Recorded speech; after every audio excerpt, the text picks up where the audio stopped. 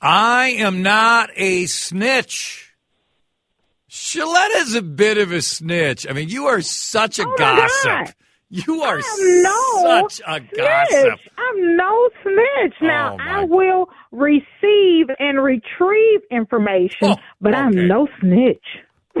The amount of gossip that you will revel in, love in. God. I love it. I love it. I'm in Houston visiting family and friends, and one of my old coworkers was absent from the anchor desk, and is somebody that I did not care for very much. May I just say Wait, that? you had an opinion about someone? Yes, yes. It's very rare that I don't like certain people. I'm a very loving person. And I love everyone. You know, love is how I lead in the world. Yes. And so this guy was not on the news, and I was like, well, where is he? You know, it's customary for, you know, your main anchors to be off, but, you know, they usually come back and they maybe take off, you know, for New Year's. But this guy was absent, and so my dad was like, yeah, he's been out for a while. So come to find out, he has been gone for several months. So right now I'm looking for the tea to find out what happened to this Houston news anchor. So as soon as I find out about it, of course, I'm going to put it on social media.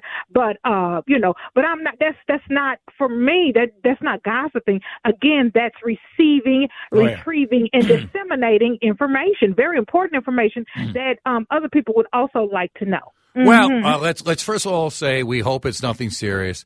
Second of all, let's admit. I heard it's tea. I heard it's tea. Yeah. Yeah, it's tea. Yeah, it's tea. You just want it to be just juicy, just titillating, you know, off the bone juicy. Yeah. Okay, speaking of juicy, let's get to this right at the start. I saw this a couple days ago, but I saved it. I embargoed it for you. Okay. Michelle Obama says this about her husband. I believe his name is Barack Obama. People think I'm being catty by saying this. It's like there were 10 years where I couldn't stand my husband. And guess when it happened? When those kids were little. I think she then goes on to call the kids terrorists. And let's be honest, I agree. I mean, kids at times absolutely can be terrorists. I mean, you're like, honestly, do I need to send you to Gitmo just for a little bit? But what about that? 10 years? Wanted no part of Barack. Now, of course, as Dave pointed out yesterday, we were talking about this off air. Sean Hannity had to then tweet out, well, guess what? We couldn't stand him for 8 years, you know, to go with the politics. Of course he did. All right. So what about your gal pal, Michelle Obama, and some honesty here?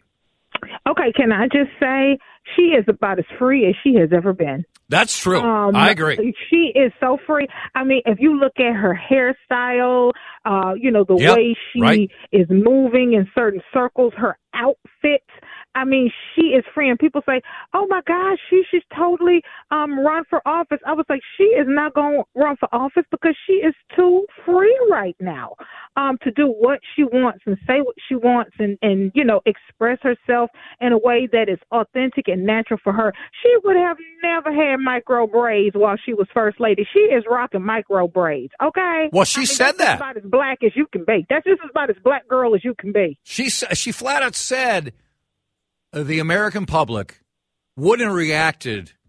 I'm trying to remember how she phrased it, but basically it was, I couldn't have worn this while I was in the White House. No way. That would have been too Afrocentric. She would have been labeled a terrorist herself. You know, I mean, she couldn't even fist bump her husband at one time without, you know, being a threat to Americans. She was a terrorist because they fist climbing the wall and putting your feet up on the Speaker of the House desk and trying to overthrow an election. She was a potential threat to American democracy because she fist bumped her husband. Now, listen, let me just tell you, she has not said anything that a lot of women have not thought. Because when you and I saw the entirety of the video because it was geared toward African American women and mothers. So it was Michelle Obama and Kelly Rowland and Tina Knowles and some other black women, and they had kind of like an open panel forum discussion where they were speaking freely about being wives and moms on Revolt TV. If people want to find it, yeah, Revolt TV, and it's online, it's on YouTube. But she was talking about how when it was just her and Barack, and they were making their moves and doing stuff in their careers and doing their thing, and everything was great. And he would go off and play golf for hours and go on golf trips to different states, kind of like how you do. And then, she'd be like, cool, I'm here by myself. I got the house to myself. But then they had babies. And he was like, yeah, I'm going on this golf trip. She was like, for what? And for how long? And are you kidding me? And it was really a story about and shining a spotlight on, household duties and equity when it comes to parenting. And there's no equity. Somebody's going to be the heavy lifter and somebody's going to be pulling up the rear. And, he was still doing his golfing thing and didn't really understand, kind of what she was going through as a new mother. With these babies at home. And, life before the kids, and y'all know this, is very different than life after those little terrorists come. Because, for like the first year, they're like your sweet little baby, and then they walk. And then they talk, and then they start talking back. Right. And you're like, you know what? I'm going to drop you off at the fire station. What's the time limit on being able to drop a child off at the fire station without going to jail? Are they receiving 8-year-olds over here? Because this one has to go back. Yeah, and so it's so true. I swear to you, that is true. It is. I mean, there's so many couples, I think back to when our kids were that age, or even now, where they're like, I'm so excited when little Timmy is going to start walking or Sarah is going to start talking. I'm like, nah, this thing when they're in the crib all the time and sleeping, really enjoy that. Like, really enjoy that. I will go back to Pampers and pacifiers in a minute so that I don't have to deal with negotiating with an 8-year-old about where we're going to have lunch and what we're going to do for the day and being held accountable by a 10-year-old because I said a cuss word. I really don't want to be bothered with all of that. So, I'll go back to Pampers and pacifiers any day. But I'm telling you, she was not saying anything that we have not all thought. And the fact that they made it through those 10 years is a testament because, me and you both, we ain't make it. Nope. I didn't make it. I got to year 15, and Sean looked at me and was like, you know what? I am the heavy lifter. I'm going to call it. Okay, let's circle back to what you said about politics because this comes up, and now that we're about to turn 2023, and there's this idea that Joe Biden and Jill Biden and the entire family, I think they're where are they, in the Virgin Islands? They're somewhere beautiful, right? And he's going to come out and he's going to make a decision. I would bet a lot of money that Joe Biden's going to run again, right? I mean, he's wanted to be president for the last 30 years. He is. He feels like he's still sharp. I hope he doesn't run. Let me be honest. I will be honest. I want someone else to be in that position. But if this delays, you're going to hear the talk of Michelle Obama again, that she would be the ideal candidate, that if it's up against Ron DeSantis or somebody else, that she'd be the perfect candidate. I believe her. When she says in these interviews, I have absolutely positively no interest in politics. I've never showed interest in politics. I don't see why now, when their life is so great and they can live the way they want to, that she's going to jump into this meat grinder that she was a part of with her husband, but now in a completely different way where she's in the cauldron itself. No, she's moving in free lanes. She's doing what she wants to do, when she wants to do it, how she wants to do it. She's expressing herself. When people run for office, they get very measured and they're very careful, and they stay in the middle because they don't want to offend one group or the other. They have a certain look, and we know those people. Outside of maybe the 45th president. The 45th president really wasn't much measured. Yeah, except for that dude. Yeah. But, most people, you can tell, he's running for office. Oh, look, he's changed up his social media profile. Oh, look, she's got some plastic surgery. She's wearing red pantsuits all the time. This chick got micro braids, long eyelashes, and round-the-way girl bamboo earrings, at least 2 pair.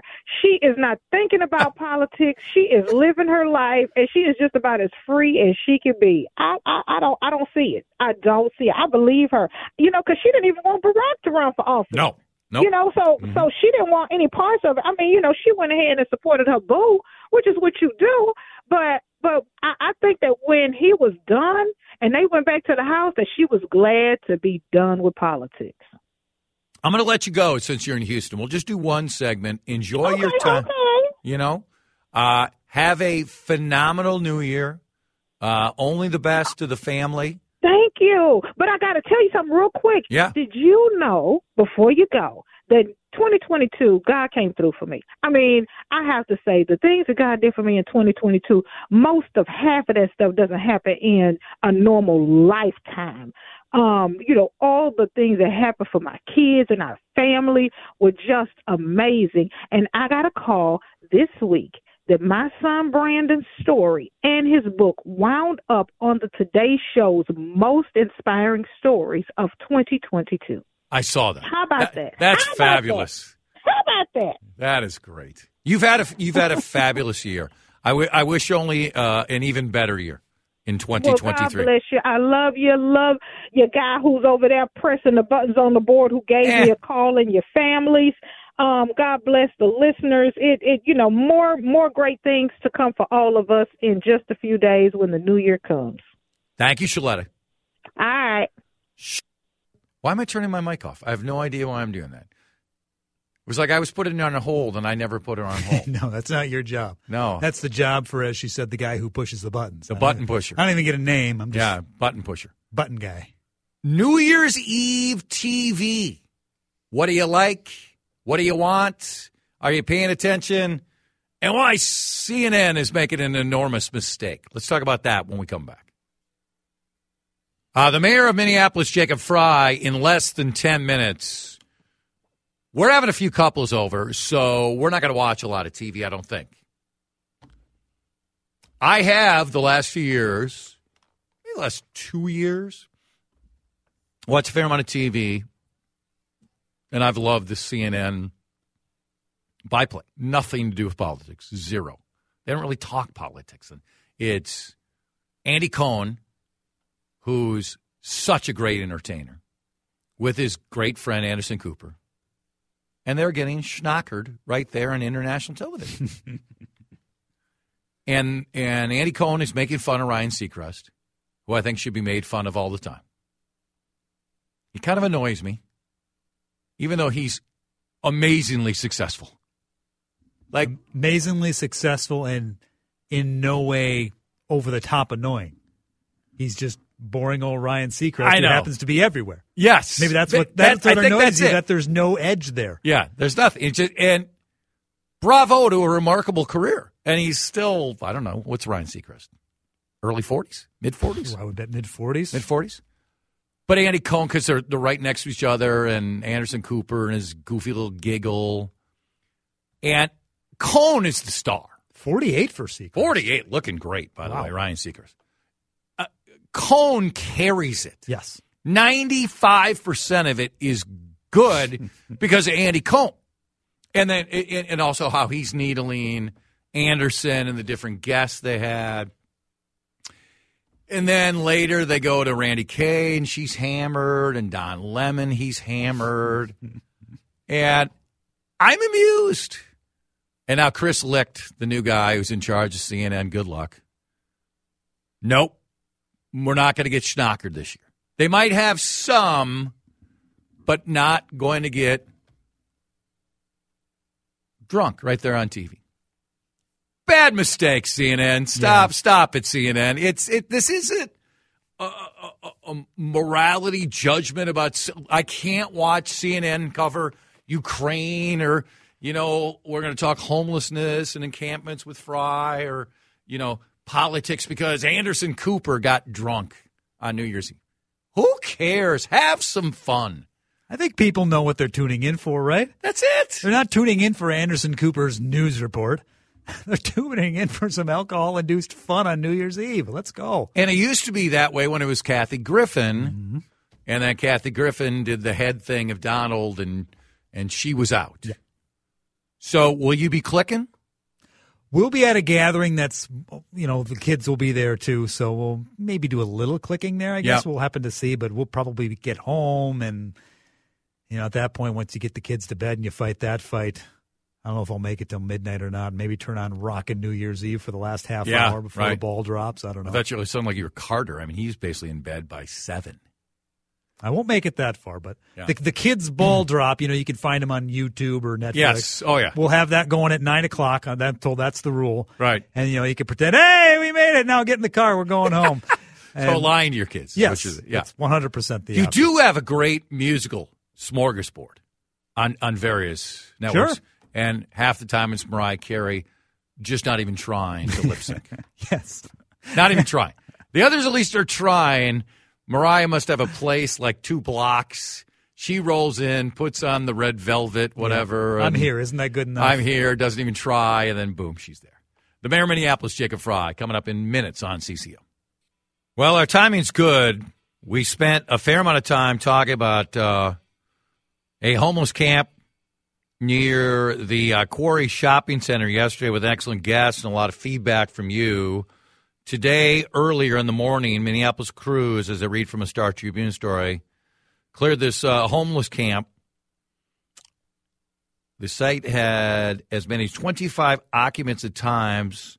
Officials who work with the homeless have said there were 6 there when crews arrived Friday morning. Remember, earlier in the week, there was talk of this taking place on Wednesday, and there was some concern from the city about potential violence. Those who spoke on their side said no, absolutely, they did not think there would be any violence in any way. So why was this the right decision today, and where are we headed in this upcoming year for the homeless and encampments in the city of Minneapolis? The person who knows this best is the mayor of Minneapolis, Jacob Fry, and he's kind enough to join us on the John Schuster Coldwell Banker Hotline. Hello, sir. Happy New Year to you and your family. Why was today the day to do this? Happy New Year, Chad. Well, first, the day to do it was not 2 days ago on Wednesday, because we had very clear information and intelligence that there were a number of individuals that were not homeless individuals, but others that were looking to get in some form of tussle with our public works staff, our police officers, and we wanted to de-escalate the situation. The people that we are looking out for here are those that are experiencing homelessness. We want to make sure that they're safe, that they're warm, especially through this winter, and that's why we gave them every single opportunity, including providing transportation over to the shelter system, to make sure that they have a space. We provide them a location where they could put their things and their belongings so that they would be able to access them even after the encampment was cleared. Encampments are just not the right route. If you want to transition people into long-term and stable housing, and clearly that needs to be the end goal, we have a much higher success rate doing that through individuals that have already been in our shelter system or in a model like Avivo, where people have their own space, than we do at encampments. And so this was the right thing to do. It was the right thing to close down the encampment today, and I really appreciate all of our staff who have been out there repeatedly to provide services, outreach, and have provided a really compassionate approach that I think is necessary. And speaking of Avivo, one of the guests we talked to yesterday on the show, if people want to podcast that, it's available, Emily Bastian from Avivo. Do you have right now, from what you know, considering the amount of homelessness and those individuals who fall into that category in the city of Minneapolis, do you have enough locations for those individuals to go at this time if they're willing to go? At this time, yes, but of course the number of individuals that are experiencing homelessness or unsheltered homelessness is always changing. And so the reality is that in Minneapolis, we provide far more shelter. We provide far more social services than other areas of the state. Not to mention there's a density of population here in the city where there's a level of community that you might not have if you're living or experiencing homelessness in a very rural area. And so people come here to get that service. And so the number is consistently fluctuating. At the moment, yes, we have beds available. Yes, there are warm places where people can go. And yes, we offered transportation for those at the encampment so that they could get a bed at one of the shelters. The reality is that to do this right, and this is something that Emily Bastian is entirely correct on, we do need to shift the model. The model, for instance, that they provide at a Vivo is one where people have their own space. They can it's like their own individualized unit in a greater warehouse. They can shut the door. They can take a breath. They can kind of gather themselves, and that helps people to provide them with a foundation from which they can rise, and they can take the next step and get a job and fight off an addiction. That's a model that I want to replicate. So if people say the city of Minneapolis needs to devote more money to this in 2023, if you're telling me that you have enough housing, is that incorrect? Is money the issue? Well, money is always an issue. I mean, people say all the time that, well, this is just not an issue that you can throw money at and it'll get better. I mean, the truth is, yeah, money is definitely helpful because money builds deeply affordable, low-income housing. Money helps us to provide these shelters. And we have been putting in record amounts of money, both to low-income housing and shelter. We've produced upwards of 5 times the amount of low or even no income, low or no barrier housing on an annual basis that we used to provide. We have put in 3 to 5 new shelters over these last couple of years, which is far more than we've ever been able to do in the past. And since March in 2020, the city and the county have allocated about $200 million to the homeless response. So, of course, we're going to continue to put up funding for these really important initiatives. Of course, we're going to get this done. I'll tell you where the main sticking point is usually the ongoing funding. So in other words, the city, the county, we can step up and provide a capital investment to, for instance, put up a new shelter. The issue then is to have the long-term funding so that the operations can work, that it can be staffed. I mean, you know, sometimes people say, oh, well, of course we can find space for a new homeless shelter. We can. Space is not the issue. The issue is then to have the long-term staffing, the know-how, the experience, and the ongoing funding to ensure that every person that's living or at a homeless shelter can get the wraparound services that they need to take the next step. The mayor of Minneapolis, Jacob Frey, is with us. Chad Hartman here on CCO.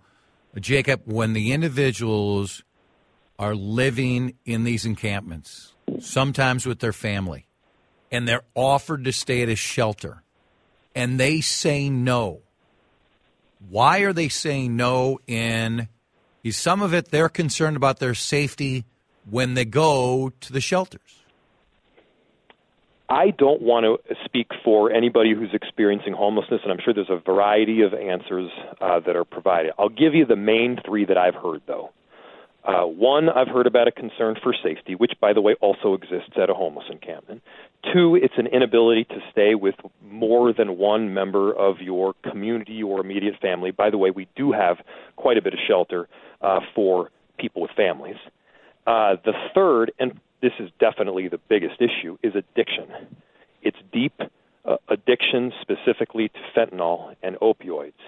This is endemic throughout our country right now. This is a drug that takes hold of people like nothing we've ever seen before. It's 10, 15, 100 times more potent than some of the other hardcore drugs that we've previously had issues with. And there is a lot of quick and ready access to fentanyl at these encampments. I mean, once these encampments get to a certain number, I mean, the dealers know exactly where to go. They know exactly what to do. So how can you change that? Well, first, we got to stop the dealing of so much of this fentanyl.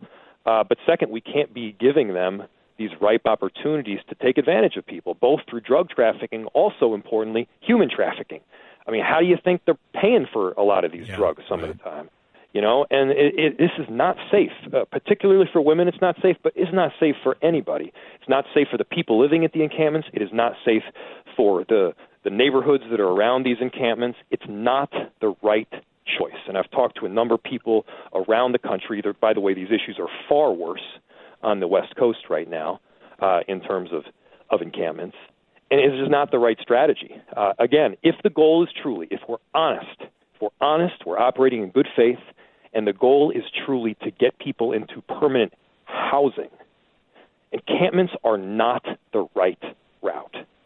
I know you're short on time. I really appreciate you coming on. Next time we have you on, we'll get to a number of topics outside of just this, but this is also very important. So thanks as always for coming on today.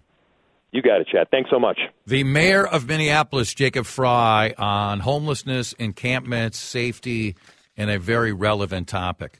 I mentioned this before, and we've talked about George Santos multiple times this week and his string of lies, and there's even more information about it today. Jason Whitlock is becoming more and more well-known as a commentator. He's been around for a long time.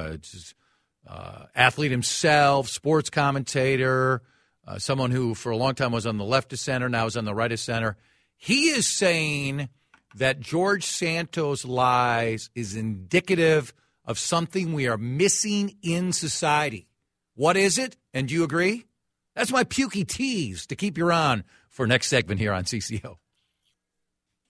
Good tune here. Like this. George Santos, we don't even know his name, and he emerges late and becomes the winner of Liar of the Year, right? It's a prestigious title. Yeah, he wins the Trump. Trump cannot win it every year. He wins the Trump. Joe Biden also a strong contender to win the Trump with Joe and where he wanders with the truth of time. So Santos, lie after lie after lie. He's still there, though. He's still a representative-elect. He's inviting people, by the way. To see his invite, I want you to join me as I join Congress January 3rd, 2022. Yeah. I think that happened already. So Jason Whitlock is on the Tucker Carlson show last night, as he is often this time with Tulsi Gabbard as the host. And Whitlock said he praised her for holding Santos accountable, just like I did the other day. She was very, very good. Wherever you stand, you might love her. I've got a very good friend of mine, two, actually, who love Gabbard. Like, think she's great. I think of late, she's moved in some areas that I think are a bit bizarre, but I want more centrists, so get that. But here's what Whitlock had to say about Santos and accountability. Politicians do not believe they answer to higher power. They're a reflection of American society and culture that has abandoned any fear of God, any respect for God, any respect for our founding principles. This country was based on fear and respect in our rights coming from a higher power, from the Most High God, and we just don't have that anymore. Again, Whitlock has made a dramatic change in where he stands on this. He may believe this 100%. He may have just moved because this is what works. Just like some people don't believe when they move to the left or they believe in it, okay? I get that we have tens of millions of people in our country today, and their core policy is based on their belief in God. By the way, this is the hole where he hits the air, and I was going to tell you about it. Told you about it earlier, so you have to see it. I'll pay attention to that instead of you. Yes. And I get it that for a lot of people, their founding core is based on God. But for many other people, it is based on principles they believe in, and it has nothing to do with God. It has nothing to do with religion, or it is a small part of who they are. So I personally don't believe for a single second that our morality in this country and further allowance and just the incredible increase of liars is tied to not attending church on a regular basis or not believing in God. I'm not trying to stop you in any way to believe in what you believe. I want you also to be respectful to others if they have different views. And we are not a theocracy. Or was it Bo Duke or Lou Duke or whatever it was, who was just basically saying Joe Biden can't be president because he needs to answer to God and Jesus Christ every day. No, he doesn't. We're not a theocracy. If he wants to, he can. But that's not the basis of everyone's belief. People have different gods. People of different faiths. So, no, I don't think George Santos's lies are out there and others are out there because we don't have as many people believing in God. I just don't. I don't think you are more of a core, decent person and more accountable and kinder to people because you believe in God, and whereas I'm agnostic. I believe there is life after this. I believe there is a God. I just don't know who it is, where it is, and I don't follow one religion. But I hope there's another life after this. That would be great. But because I'm not as religious as some others, it doesn't mean I'm more likely to lie. I've never believed that for 1 second. Let me go to a frequent liar, Dave Harrigan. Yeah, as you take a look at Tiger here. Happy birthday, Tiger. Happy birthday. Tiger, LeBron James, Sandy Koufax Day. That's a big day. That's a good birthday. Big day of birthdays. Yeah. I think I'm pretty much lockstep with you in the idea that you hear from so many that if you are not a religious person, and by that they mean if you are not subscribing to the religion that I believe. Yeah, theirs. You're not fit for a government. You're not fit to represent, and it's absurd. It's absurd on its face. It's insulting I know too. people, you know people that are agnostic, that are atheist, and plenty that are religious, that are all wonderful people. Yes. And we all know religious people or atheist or agnostic or whatever that, not so much. Little shady. You know, they wear that. We see those examples all the correct. time. They may wear their religion or whatever it is as a badge of honor. A lot of people get their moral compass and their ethics from religion, and that's great. Yes. That is wonderful. But a lot of people don't. A Yes. lot of people say, you know what? The God thing, it's not for me. Yeah. It's not for me. But that doesn't preclude me from being a good person. You know, I can still make the right choice. I can still do things ethically. I can still give to charities. I just don't have to believe in God. No. That's okay. You can be kind to people. You can represent people well and serve in their best interests without believing in God. It is possible to do. And you can have arrogance both ways. You Mm-hmm. can have those who are non-believers who look at those who believe and just can be condescending to them. Yes. Get off your little made-up story. Stop believing in this. And we can see the same thing the other way. And Whitlock is not quite there with this like others. Like, now, we're a country based on one God, one religion. That's who we are. And you want to know why we have this moral and ethical these moral and ethical failures? It's tied to this. No. It's tied to politicians that will do anything to get a vote And it's to parties that will do anything to hold on to power. And also humans who fail, who, by the way, aren't that good and may be at church every single Sunday or never are a part of it and also fail. And others who are great, and religion may play a prominent part or smaller part, but that doesn't determine everything who they are. Linda's time is 1:57. Time to lower your energy bills by installing new insulation. Do it today.